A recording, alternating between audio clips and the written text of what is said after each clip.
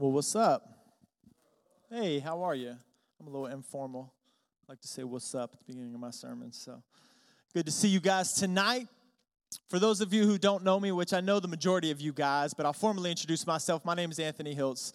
My wife was the blonde lady that was up here doing announcements. We have 4 beautiful children, and we serve here as elders. And so we are here tonight, and actually, I should say, I'm always dropping something. So I'm here tonight preaching the third part of this series that we're in called Autumn on the Mount because our campus pastor, Justin, is away this weekend. Let me move that up a little bit. And so Pastor Justin is away this weekend, and he asked me to step in. I'm going to move to the left a little bit because that heat, if you can't see like the shining sun on me, it's super hot. So I'm going to move to the left a little bit here. But I'm here preaching the third part of our series called Autumn on the Mount. And it's a joy for me to do that because as I was praying to preach and what should I preach on, the last time I preached, I think it was back in May, I really felt the Lord lead me to this particular scripture that I'm going to preach out of tonight. And so when Justin was saying he was going to be in the Sermon on the Mount, and yeah, just pick anything, I really felt strongly that Jesus wanted me to preach this message that I'm going to preach tonight. So it was a joy for me to prepare it, and I hope it blesses you as well. And so as we're exploring the teachings of Christ through the Sermon on the Mount, there are a wide variety of topics that Jesus touches on. Anytime I read my Bible, I try to be in a habit of reading a chapter a day, but when I get to the Sermon on the Mount, typically I just read it in sections because it's so deep and there's so much that Christ is trying to communicate to us. And so Jesus says some pretty shocking things. Can we all agree on that? He says some very, very shocking things, and we see that in the Sermon on the Mount. And the scripture that I'm going to preach on tonight is Matthew chapter 5, verse 27 through 30.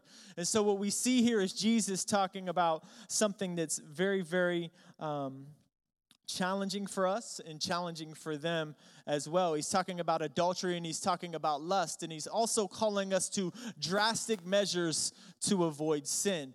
Drastic and somewhat shocking measures to avoid sin. And so I'm excited to dive right into this text tonight because I love to just explore what Jesus is talking about and try to explain it because it's just amazing. This word of God is so rich. There's so much in it that God will use the word to transform you. Not only does the gospel save you, but the gospel changes you. And so the words of Jesus draw you to himself, and then the words of Jesus make you like himself. And so when we come to the scriptures, we should read them with expectation of what God wants to speak to us through the truths expressed inside of them. We should expect our worldview to be challenged, our convictions to be shaped and molded by this beautiful Bible. And so you might be met with some things that you don't necessarily A, understand, or B, necessarily jive with, but it's our job at that moment when we come to those points in Scripture to submit ourselves to the author and creator of life, our Heavenly Father.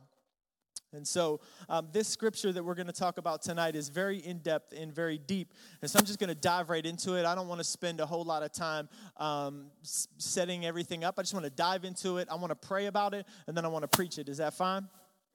All right, cool. So I don't have a clicker, so my finger is going to be my clicker for my there you go. Ben's already on it. And so Ben, click to the next slide. And so if you can look up to the left or look to the right or look at the Bible in front of you, we're going to go to Matthew chapter 5, verse 27 through 30. We're going to read this scripture right here. I'm going to read out of the New Living Translation tonight. And so here we see Jesus talking to the people on the mountain. This is what he says. He says, "You've heard the commandment that says you must not commit adultery. But I say anyone who even looks at a woman with lust has already committed adultery with her in his heart. So if your eye, even your good eye, causes you to lust, gouge it out and throw it away. It is better for you to lose one part of your body than for your whole body to be thrown into hell. And if your hand, even your stronger hand, causes you to sin, cut it off and throw it away. It is better for you to lose one part of your body than for your whole body to be thrown into hell." Let's pray. Father God, thank you for Christ. Thank you for Jesus. Thank you that he came and he called us out of our sin. He called us out of the dead, Lord. He called us out of the grave and he made us alive again.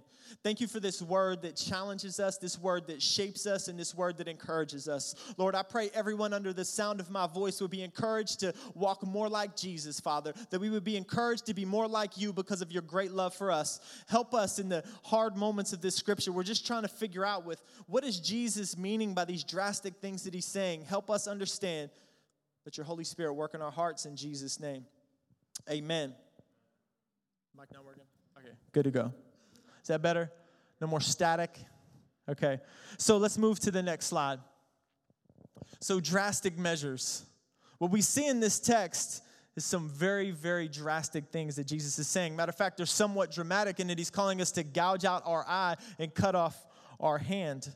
Very drastic things he's saying to keep us from falling into sin and falling into the sin of adultery and lusting. So I have 3 questions for you tonight that we're going to talk about. The entire sermon is based on these 3 questions. Let's go to the next slide. The first one is, what are you thinking about? What are you looking at? And what are you reaching for? These are the 3 questions that I walk away with after spending some time with these passages of Scripture. And these are going to be the 3 areas of focus tonight. So let me repeat them again. What are you thinking about? What are you looking at? And what are you reaching for? Look, my initial thought when I read this scripture for the first time was, okay, this is pretty serious. I mean, this is extreme. Jesus is talking about self-mutilation. Who here has ever got to the scripture and was like, what in the world does this mean? Am I the only one? Okay, thank you. Let's be honest in here tonight. I mean, couldn't it even be beneficial for us to gouge out our own eye, doing this to ourselves? I mean, look, I couldn't imagine having one hand, but I really couldn't imagine like having one hand because I did it to myself, right? I mean, this is shocking. And so what is Jesus talking about? And how is this even applicable to our lives at first glance? I mean, if you're anything like me, maybe the first time you came to this scripture, you were like, okay. All right, Jesus, it's kind of extreme. It's kind of crazy. I don't know that I really understand it. So I'm just going to pass it up and go on to the next scripture. Let me go to something that's a little bit easier to apply to my life. Like, let's go to the do not worry passage in Matthew 6. I like that. I can apply do not worry. It's rather hard for me to figure out how to apply gouge. But that's not an excuse. And so, hey, man, I'm just as guilty as you guys may be sometimes where you get to the scripture and you're like, this is challenging and this is hard, and sometimes we just move on. And so Pastor Justin said weeks ago that we need to wrestle with the scripture, and you can't say that you're wrestling with something if you're not actively spending time trying to figure it out, trying to see what's going on. And so you could say I'm wrestling with this, but if you're not truly trying to figure out, you're not wrestling with it. You're just kind of letting those thoughts pass. And so before we go any further tonight, I want us to let's just go back to these 3 questions again. Think about these 3 questions the entire time. What are you thinking about? What are you looking at? And what are you reaching for? What we see here is Jesus using an example. He's using a rather extreme example, and we don't see him calling us to literally go gouge out your eye or to cut off your hand. So place those pens back down, please. I hope no one gouged their eye out or was trying to develop a plan to cut off their hand. He's not calling us to do that, okay? But what we do see is that Jesus uses stories. He uses examples. And sometimes he uses extreme things like parables that we might not see and understand and make sense to teach people the word of the Lord. Because what we see here is Jesus calling us to drastic measures. He wants you to see how horrible sin is. So you think gouging out an eye is horrible. He's like, sin is horrible, and you need to do everything you can to guard against it. What he's trying to do is to get our attention to the realities of how devastating this is. And so just as shocked as we are here today to hear him saying this, they were just as shocked then. But why our hand? Why our eyes? I mean, you could have said, hey, cut your ear off. Why these body parts? So we're going to talk a bit about that tonight because I really think Jesus cares what you're looking at and what you're reaching for. Look, following Jesus looks a lot differently than the world. Following Jesus is something that's shocking. Following Jesus will require us to say no to some things that people in the world are going to think you're crazy for even trying to resist. Following Jesus might find you standing out of a crowd like a crazy person who gouged out his eye and cut off his hand. But just what does he mean by this? I mean, why so extreme? Why these drastic measures? Let's go to the next slide and get to our first point. What are you thinking about? So he starts off by saying, you have heard the command that says you must not commit adultery. I love that Jesus starts off here. It's like, if I could just paraphrase Jesus for a minute, it's almost like he's saying, look, you know that I know that you know better and that adultery is sin. I like to paraphrase Jesus and picture him to be kind of, just real casual sometimes, but straight and direct and to the point, speaking the language of the people. And so what he's just saying here is, look, you know that adultery is sin. And everyone who was on the mount during that time surely would have understood that there is a command, and God's command that says adultery is sin. And so very similarly to then, I think we can connect and relate with them. I'm almost positive everyone in here understands that God's command is do not commit adultery. And so he starts off with an assumption that you already know what it is. But let's define adultery, because we like to do that, right? We want to define this word to make sure that we're not committing it. And so I went to Google real quick and I searched the word adultery, and I found out that it means voluntary sexual intercourse between a married person and a person who is not his or her spouse. So that's pretty cut and dry, right? It's straight and to the point. Simply put, being unfaithful to your spouse is against God's law. Point blank, cheating on your spouse is sinful. There's no way around that. So he starts off by saying that. But let's move to the next slide. Let's go on to the next part. Jesus says, but I say, anyone who even looks at a woman with lust has already committed adultery with her in his heart. Period. So Jesus ups the ante as he always does, and his definition is drastically different than that of Google's. It's different than Webster's. It's different than our definition of adultery might be. You see, he knew their hearts then, and he knows our hearts now. He knew that we would define adultery as simply the act, not the thought. But here he is on the Sermon on the Mount telling us that the sin begins when the thought of lust is inside one's heart, being entertained way before the action is ever committed. Matter of fact, you could think about it, never commit the act, and you've already committed adultery. For what happens in one's heart is just as sinful as what happens with one's actions. So let me pause for a minute. Some of you in here tonight have never committed adultery with your spouse. You've never slept around with on your spouse and slept with someone else in bed, but you've likely done it numerous times in your brain. That mere enjoyment you receive from thinking about committing the act of adultery internally is itself just as wrong as committing the act externally. And if you don't deal with what is causing you to lust, it could affect your eternity. It's sin. And Jesus is letting us know here that we're not off the hook just because we haven't acted out those thoughts. He's showing us how guilty we are for even entertaining them. So by Jesus' definition, most of us are likely guilty of adultery to some extent at some point in time. This surely would have shaken up everybody then as it shakes up people in our culture today. As it likely shakes you up right now as I'm talking to you guys about this scripture and saying, if you've ever done this, then welcome to the adultery club. You've likely done it. And this is something that we all scoff at probably. We're like, are you serious? And Jesus says some very, very shocking things. And so this would have shaken them up then. And I'm telling you right now that it's likely shaking some of you up. This statement by Christ is something that people would have thought of when he first said it, that the command, God's command says do not commit adultery. And people would have thought, yeah, I know that. Yeah, I know that. I've never done that. I'm good. I love my wife. Never cheat on her. Never have, never will. But in their mind, they're doing it over and over again. So Jesus decided to be very clear that the purity he's calling you to is not just with your outward actions. So my initial response, let me just be honest, when I first came to this scripture, is like, okay, hold on a second. Come on, Jesus. I'm just looking at this girl. I'm just looking at some images in the mall. I saw a girl glance by me. I put that thought in my mind to maybe act on later or not. And I kind of looked up the girl up and down at work or at school or whatever it is. Wait a second. You're saying that that's sin? Come on. Jesus, I didn't do anything. I'm not hurting anybody.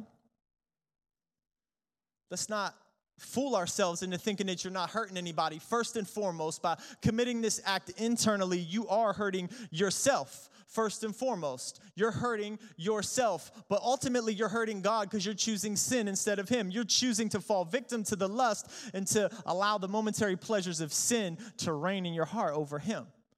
So you're sinning against God, you're hurting yourself, and let me be very clear with you. Don't ever tell yourself that, well, if she doesn't know or if my spouse doesn't know, then I'm not hurting them. Well, that's not the case, because you know as well as I do, if you're hiding sin, if you're hiding adultery inside of your heart and you're not telling your spouse, you haven't confessed it, that's you acting on the That's you acting on the truth that you know that they would be hurt if they found out. And so the very fact that you are doing that, if you are, there's like a tidal wave coming for your spouse, coming for your significant other, ready to just hit them and crash upon them.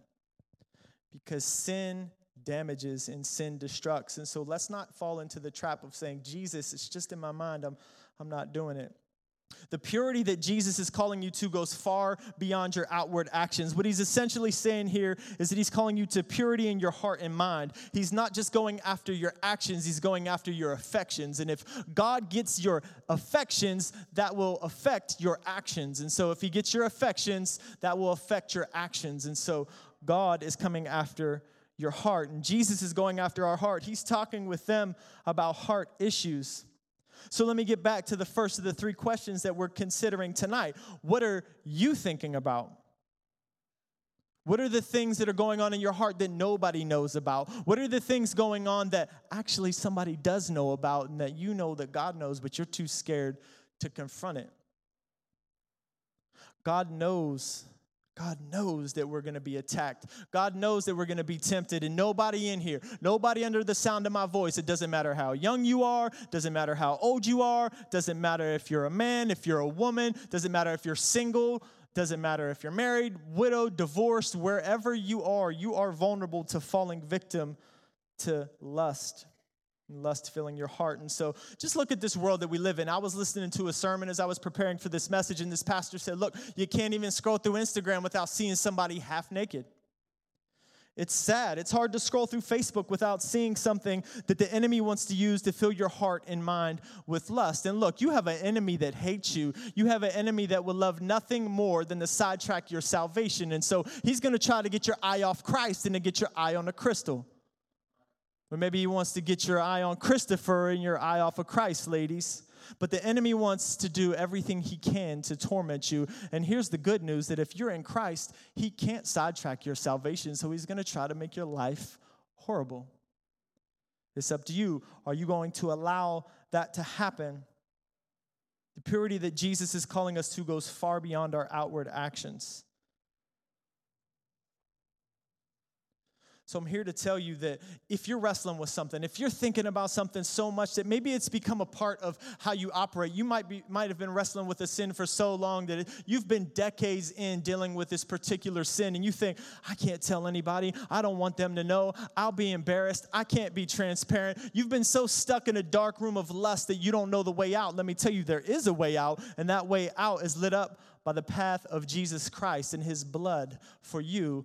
God wants you to come out of that dark room. God wants to speak life to you, and God wants to change you. And I'm also here to tell you that as a Christian, you have the power of the Holy Spirit inside of you. And with the power of the Holy Spirit, the same power that raised Jesus Christ from the dead, you can conquer anything that's going on in your life. Any addiction, anything that you've been thinking about so much that you don't know how to conquer. Let me tell you this. Let me read you this scripture. Romans 8. Verse 11 through 12 says, the Spirit of God who raised Jesus from the dead lives in you. And just as God raised Christ Jesus from the dead, he will give life to your mortal bodies by his same Spirit living in you. So what are you thinking about? And if there's freedom to be found, if there's Holy Spirit power that we have, how do we exercise this power over these thoughts that we may be having? How do we live a life of purity, not just in our actions, but with our affections? Well, I'm glad you asked. Let's go to the next point. Let me get some water. Okay, so Jesus goes on to say, so if your eye, even your good eye, causes you to lust, gouge it out and throw it away. It is better for you to lose one part of your body than for your whole body to be thrown into hell. So I believe Jesus goes straight to talking about the eye because he's well aware that we are going to be affected by the direction in which our eyes are looking at it. So if he's saying that if you look at another woman with lust, of course, the first thing he's going to talk about is what is doing the looking. So he's talking about the eye. Like I was just talking about moments ago, images on social media are filled with sexual arousal, things to try to get our minds off track, plastered on billboards. Sex is paraded during commercials and sung about so contagiously in the songs that we sing. The marketing statistics are in, and clearly sex sells. And so everything from health supplements to internet websites are now being promoted to attract you sexually. So you must be on guard. You must take this scripture at heart because you're not immune to falling victim to lust. And if you think, I'm good, let me just tell you this. That's the first step down the wrong path because pride comes before the fall. So we need to be on guard. We need to be careful about the direction in which we allow our eyes to go. We need to guard our hearts above all else, for it determines the course of our life. Proverbs 4, verse 23. I mean, Jesus goes on to say later in the Sermon on the Mount that your eye is like a lamp that provides light for your body. When your eye is healthy, your whole body is filled with light. But when your eye is unhealthy, your whole body is filled with darkness. But if that light you think you have is actually darkness, how deep that darkness is. Ladies and gentlemen, there's a battle going on for your affections, and your eyes can easily be persuaded to look elsewhere. It's up to you to take charge of your gaze and redirect it. So I ask again, what are you looking at? What are you allowing yourself to indulge in that's causing you harm? What are you looking at that's causing you to sin by lusting? I feel empowered by the Holy Spirit of God to tell you right now, hey, gouge it out. It's time to start gouging. Yeah, it might be painful at first. I would imagine gouging out your eye is very, very painful. Similarly to So look, no one in here wants to gouge out their eye and bring pain to themselves by doing so. The mere thought of that turns our stomachs. Yet similarly, some of us, we may feel the same about gouging out these things that I'm calling you to gouge out. You've become so accustomed to the things that you're looking at that you don't even want to think about touching that. That's your idol. You don't want that touched. You don't want that messed around with. But Jesus is saying, look, it's better for you to get that gouged out. The things that are causing us to sin that we may or may not have been dealing with for decades, these things like monitoring what we watch on TV, this is going to be healthy for you. This may be new for some of you guys, but you know what? Maybe you need to monitor what you watch on TV. Maybe you need to rid your life of social media. Maybe you need to be open and be transparent with somebody in your life, a brother and sister in Christ who can encourage you to not look at Sally or Sam in the workplace, to not store up those images in your heart. You might think because you're just kind of looking at someone who's not naked that you're not indulging in some sort of pornography, but if you're looking at anybody, it could be a fully clothed person with lust in your heart. You've committed adultery. You need to direct your gaze away from the things that want to tempt you. Look, I've been walking down streets before and in malls and completely jumped to the other side of the street. And I don't even care what I look like to these crazy people who think I'm crazy because I'm trying to steer clear of this nonsense. I need to continually walk in victory. And let me just be honest, I don't deal with some of these things like I used to because I'm practicing these things that Jesus talks about in the scripture. This is not a sort of level that you achieve where you're like, all right, I'm good. I'm never going to get attacked again. This is something that you walk in. This is something that you practice. And this is something that you avoid. Make sure that your eyes are being directed in the right direction. But let's just be honest. We fall victim to these things over and over again because sin feels good momentarily. Momentarily, we get a little bit of enjoyment. We get a little bit of satisfaction, and so we run back to that. And the reason why we keep running back is because it ultimately does not satisfy. And so if we're looking for satisfaction, we need to look to the one that ultimately satisfies, and we need to turn our eyes to Jesus. We need to fix our gaze away from the momentary satisfaction of sin into Jesus, who gives never-ending satisfaction through our relationship with him. And so that's where we need to find our enjoyment. That's where we need to find what we're looking for. So let me read you the last part of this verse again in case it didn't sink in. You need to hear Jesus, our Savior, saying, it is better for you to lose one part of your body than for your whole body to be thrown into hell. That's pretty straight and to the point. So listen, you follow what you're looking at. The direction of your gaze determines the steps of your feet. And if you look far enough in one direction, you're going to start going in that direction. You're ultimately putting yourself at risk of falling more in love with sin than you are with Jesus. The more and more you fall out of love with Jesus, and the more and more you fall in love with sin, you may never say these things with your lips, but you'll be saying with your life that you love sin more than you love God. Maybe your life is saying that I trust in lust instead of I trust in the Lord. Friends, this road, this slippery slope, this does not lead to everlasting life. This leads to destruction. That's what Jesus is saying. He's saying you need to avoid that. Like at all costs, like cut things off, gouge them out, do whatever you have to do to stay away from the darkness. If you see images on Facebook or social media that are causing you to lust, man, look, say adios to Instagram. Say farewell to Facebook. Start unfriending people. Start blocking people. Start unfollowing people. Maybe you need to just get rid of social media altogether. That would be phenomenal, and that would be awesome. Unfriend some of these folks because it'll be better for your heart and for your soul. Better for you to lose one Facebook friend than for your whole body to be thrown into hell.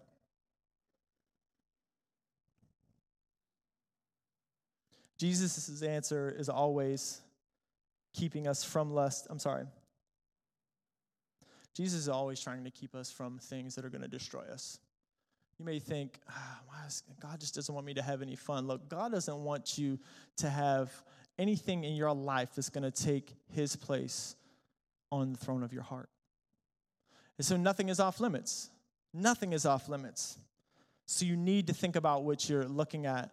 You need to ask some people in your life. If you're married, ask your spouse. If you're in a relationship, ask the person you're in a relationship with. If you have some really good friends that are very close to you, ask them, hey, do you see anything in my life? Or maybe just be honest. Hey, I'm struggling. Because when I go to work, Sam or Sarah or whoever or Sally or somebody's always wearing that thing I like, and I need to avoid that. Can you help me? Can you help me? Can you pray with me? You just need to be open and be honest with people in your life so that they can walk with you and they can hold you accountable. Let's go to the next slide. What are you reaching for? So Jesus says here, and if your hand, even your stronger hand, causes you to sin, cut it off and throw it away. It is better for you to lose one part of your body than for your whole body to be thrown into hell. Look, what we see here is when Jesus says things, it's always important. I imagine we all can agree on that, right? You see red words in the Bible, Jesus said it, it's very important. The entirety of the Bible is important, but let's just be real. When you see those red words, God in the flesh saying something, let's take heed to it. When he says it twice, look, when I say something to my kids twice, I really want them to stop. I'm like, stop running. Stop running. So he's saying this twice, like verbatim, like the same exact thing. And so we need to take heed. So that was just a little extra, but I just felt I needed to say that. So here we have it again. Jesus saying, hey, look, you need to remove something. You need to remove something from your life. And so he's going directly after our hand because I think that Jesus knows that we're reaching for things that we shouldn't be reaching for. I think that he knows there are things in your life that you're reaching for that are causing you to go down that track that leads away from life and that leads to destruction. And so I think that what Jesus is getting at here for some of us tonight, not everybody, but I'm sure some of us in here have unfortunately been enslaved to the beast of pornography. I'm just going to be real and honest. Before I knew Jesus Christ, I was enslaved to the beast and the monster of pornography. Yeah, you know that white elephant that's been in the room the entire time that we've been talking about lust, the entire time we've been talking about looking, that elephant, that was something that I had to wrestle with before I came into a relationship with Christ. And when I did, by the power of God, he started to show me, man, cut these things off. Similarly to an alcoholic, likely should not have alcohol in their house, would be on their first journey to freedom. Cut these things off that are causing you to sin. And when I received that from God, I just started to do it. And by God's grace, the more and more I've started to redirect my gaze, the more and more I started to cut off the things in my life that were leading me to sin, to cut off the things that I was reaching for. By his grace, I started to become a new person, and these things didn't have a grip on me like they used to. I am not holier than thou. But you know what? I'm sure for some of you, you might be thinking, well, that's good. Good for you. You've dealt with it. Good for you. You told somebody. Good for you. You can stand up there with a microphone and talk about it because you're on the opposite side. But me, I'm dealing with it. Me, I'm trapped inside of it. Me, I don't even know who to talk to about what I'm going through right now. But I want you to know, look, God's grace is so beautiful, and God's grace is, I don't know if this is the best way to say it, but it's not a respecter of persons. It doesn't show any more favor to me than His grace would show to you, because God's grace is just as good for you as it was for me and as it was for everybody else in this place. And so Jesus cares just as much about you, and He knows what you're going through just as much as He cared about me. And so I believe that God wants to come and help you tonight and rid you of the things that you're dealing with. There's grace. There is amazing grace available to you. And just in case you might be thinking, man, we're in church and you're talking about pornography and you're talking about all these crazy things. Look, pornography is an issue, so it must be addressed. And so this scripture here, I kind of went back and forth on whether or not I should go into this and talk as much about this issue, but the more and more I studied the statistics of pornography use within the church, I felt like I had to go hard against it, because there's studies that show 64% of men ages 13 and older in the church access pornography once a month. 34% of women who read Today's Christian Woman, which is an online newsletter, admitted to intentionally accessing porn. These are not, I was on Facebook, something popped up, and I swiped away, and I didn't want to see it. These are intentional men and women going after pornography.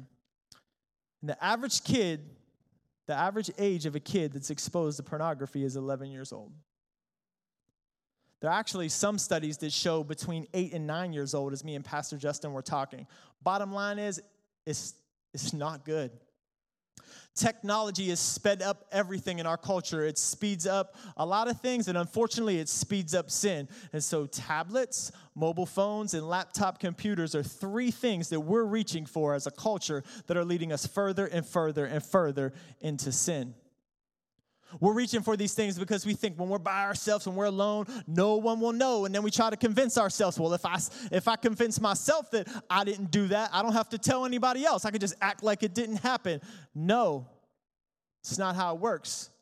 The absence of accountability in your life is leading to destruction if you're continuing down this path. And so what Jesus is saying, I think, is very, very applicable to us now. And he's saying, look, cut off your hand if it's causing you to sin. Well, I believe this is very applicable to now to say, look, cut off whatever device you're reaching for that might be causing you to sin. Cut it off. Throw it away. It's not worth it. It's just not worth it. Whole websites are created to facilitating affairs. It's crazy. Whole websites are created to help people do these things. So ladies and gentlemen, think before you reach for a mobile device. Think, make sure your intentions are holy. Make sure your intentions are good when you're sending a text message to your coworker, to anybody. Make sure that your intentions are pure, and don't slide in someone's DMs. Just don't do it. If you don't know what that means, that's not good. I had to realize who I was talking to for a minute. I was like, let me just explain that. It's essentially secretly sending messages to someone where you think that nobody else can see it. It's a slippery, slippery, slippery slope. And parents, I thought that was funny. Parents, let me just tell you this. Think before you place a device in the hands of your kids. iPods are like iPhones, if you didn't know that. It's not just for music. Like, they can go on everything that anybody else can go on with an internet browser. If you give your kid an iPhone, an Android, whatever it is, any sort of mobile device, make sure that you're teaching with them about the importance of what they're doing. Make sure that you're setting them up for success. If they're not ready to handle the responsibilities that go along with having something that has the entire world at the palm of their hands, they need to really think about, why am I doing this? Why am I giving them a tool that could dig out the impurities in their heart and that can get them on this track of falling headfirst into sin? I know that this is something that maybe you think about, maybe you have thought about, or maybe you don't think about as much, but the importance is that with our children, we're inspecting what we expect. If you expect your kids to use whatever device you've given them, then inspect it. Make sure that they're using it right. And I know for me and my wife, I can say that we do checks of our kids' iPods and iPads. Hey, let me see that. Let's look at it. And so there's various different things. You could do the old school, like, look at it when they don't know you're looking at it. You know what I'm saying? Look at it whenever you ask them to bring it to you. There's the Circle. It's an online security tool. It's this device you can get. There's also 2 accountability apps, one called Accountable to You and one called Covenant Eyes. And these things aren't just good for children. They're good for us as well, because we're not immune to falling victim to some of these things as well. But I think with children, we think, oh, they're going to be fine. And then we don't just sit down to have the hard conversations, because one thing that you need to know is there's this phenomenon going on right now that's not just pornography like you may have defined it 20 years ago, but there's also something going on called sexting. Does anybody know what this is? Sexting is essentially a term that means sending sexually explicit messages to somebody's phone. The message can come in a wide variety of different ways, via text, via images, via videos. It could be in a wide variety of ways, and it's running rampant. 15% of teenagers are sending sext messages. 4% of 12-year-olds, 7% of 14 to 17-year-olds, and 19% of 18 to 20-year-olds have sent a sex message. You might think, oh man, my kid's good. My kid would never do that. Look, prayerfully, that's the case for all of the children under the sound of my voice and everybody, because this said to 24 years old. But prayerfully, that's the case for all of us.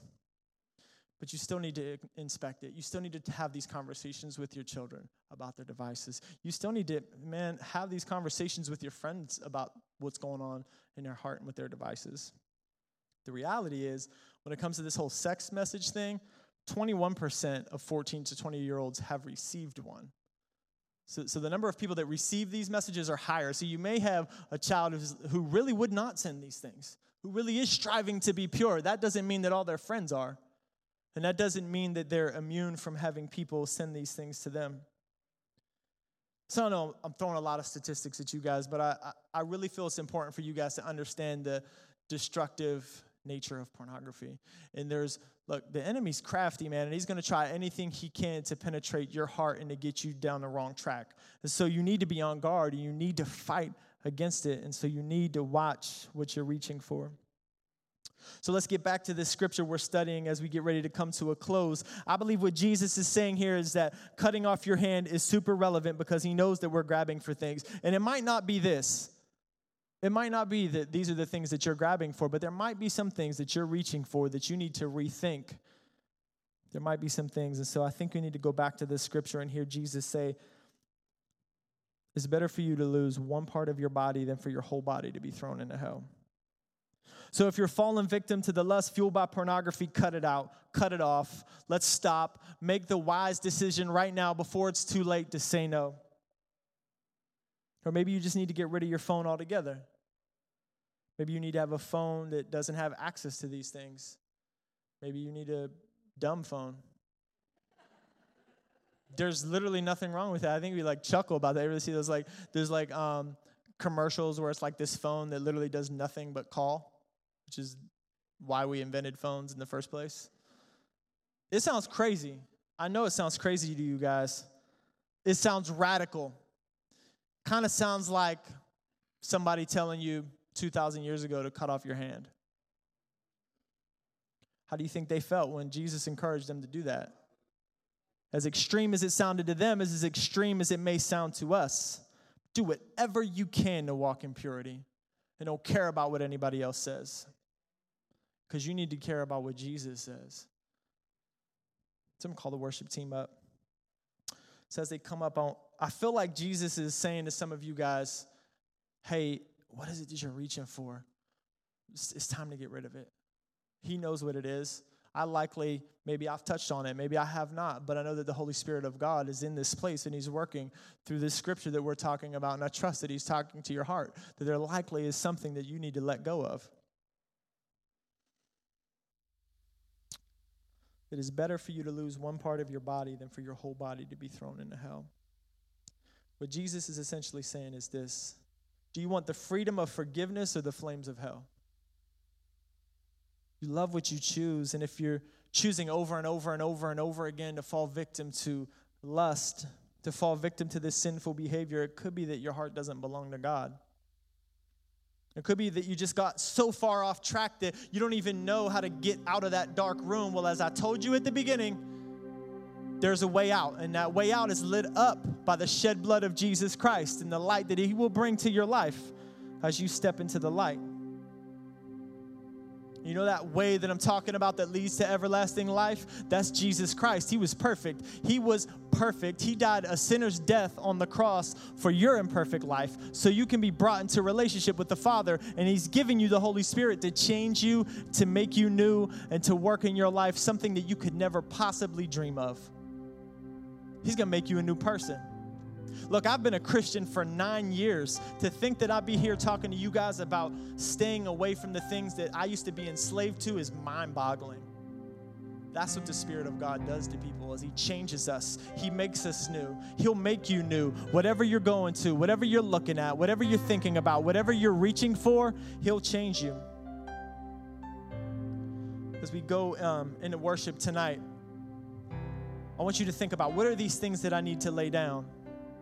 And if you're in here and you're not a Christian and maybe you're not in a relationship with God, you need to know this, that the only power that you can receive is the power that you receive from him. And so this power assumes a relationship. You need to be in a relationship with Christ to conquer these things. Look, you might conquer some bad habits, but you'll ultimately be swapping bad habits for another, because there's no true freedom and forgiveness until you're in a relationship with Christ. There's no true freedom like the freedom that Christ offers. So you might stop a few sinful behaviors, but you'll never stop yourself from going down the path of eternal judgment if you don't submit your life to the one who loves you, the one who made you, the one who's calling you to be new. Let's go flip to the next page. Okay, I'm going to read these two scriptures here. John 3:16, for this is how God loved the world. He gave his one and only Son so that everyone who believes in him will not perish but have eternal life. And then Paul goes on to say in Romans 10 that if you openly declare that Jesus is Lord and believe in your heart that God raised him from the dead, you will be saved. For it is by believing in your heart that you are made right with God, and it is by openly declaring your faith that you are saved. As the scripture tells us, anyone who trusts in him will never be disgraced. Look, you're never going to be disgraced. What you're going through, you think it's unspeakable to even talk about. God doesn't have shame for you. God doesn't have disgrace for you. You might be feeling some regret, and as long as that regret and sorrow brings you to the foot of the cross, then that's holy. But when that regret and that shame takes you away from God, that's condemnation. And there's no condemnation for anyone who's in Christ. There's none. Don't misunderstand conviction and condemnation, okay? Tonight, if you've received anything, if you're spurred to change, only be spurred by the love he has for you, because he has love for you, and that's conviction. Condemnation will tell you, I'm horrible, I'm worthless, I'm going to go home and throw a pity party for myself right now because I'm in bad shape. That's not the life God has for you. So we're going to go into worship, and my wife and I are going to be here. We would love to pray with you. Dean and Susan are in the back. They would love to pray with you as well. So as we go into worship, ask God, what am I thinking about? What am I looking at? What am I reaching for that I need to stop?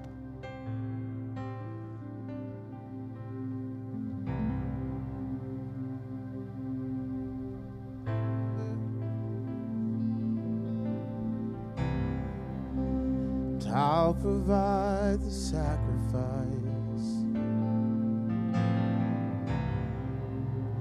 You provide the Spirit.